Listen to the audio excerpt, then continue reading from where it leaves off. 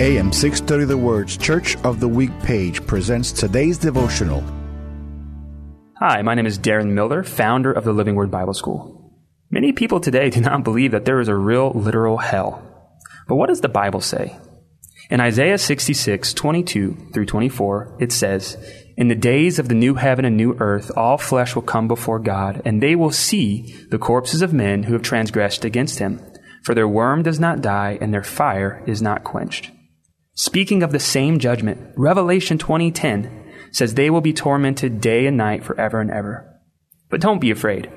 Romans 5:8 and Romans 10:9 tells us that God shows his love, that while we were still sinners, Christ died for us. And if we confess Jesus with our mouth and believe in our heart that God raised him from the dead, you will be saved.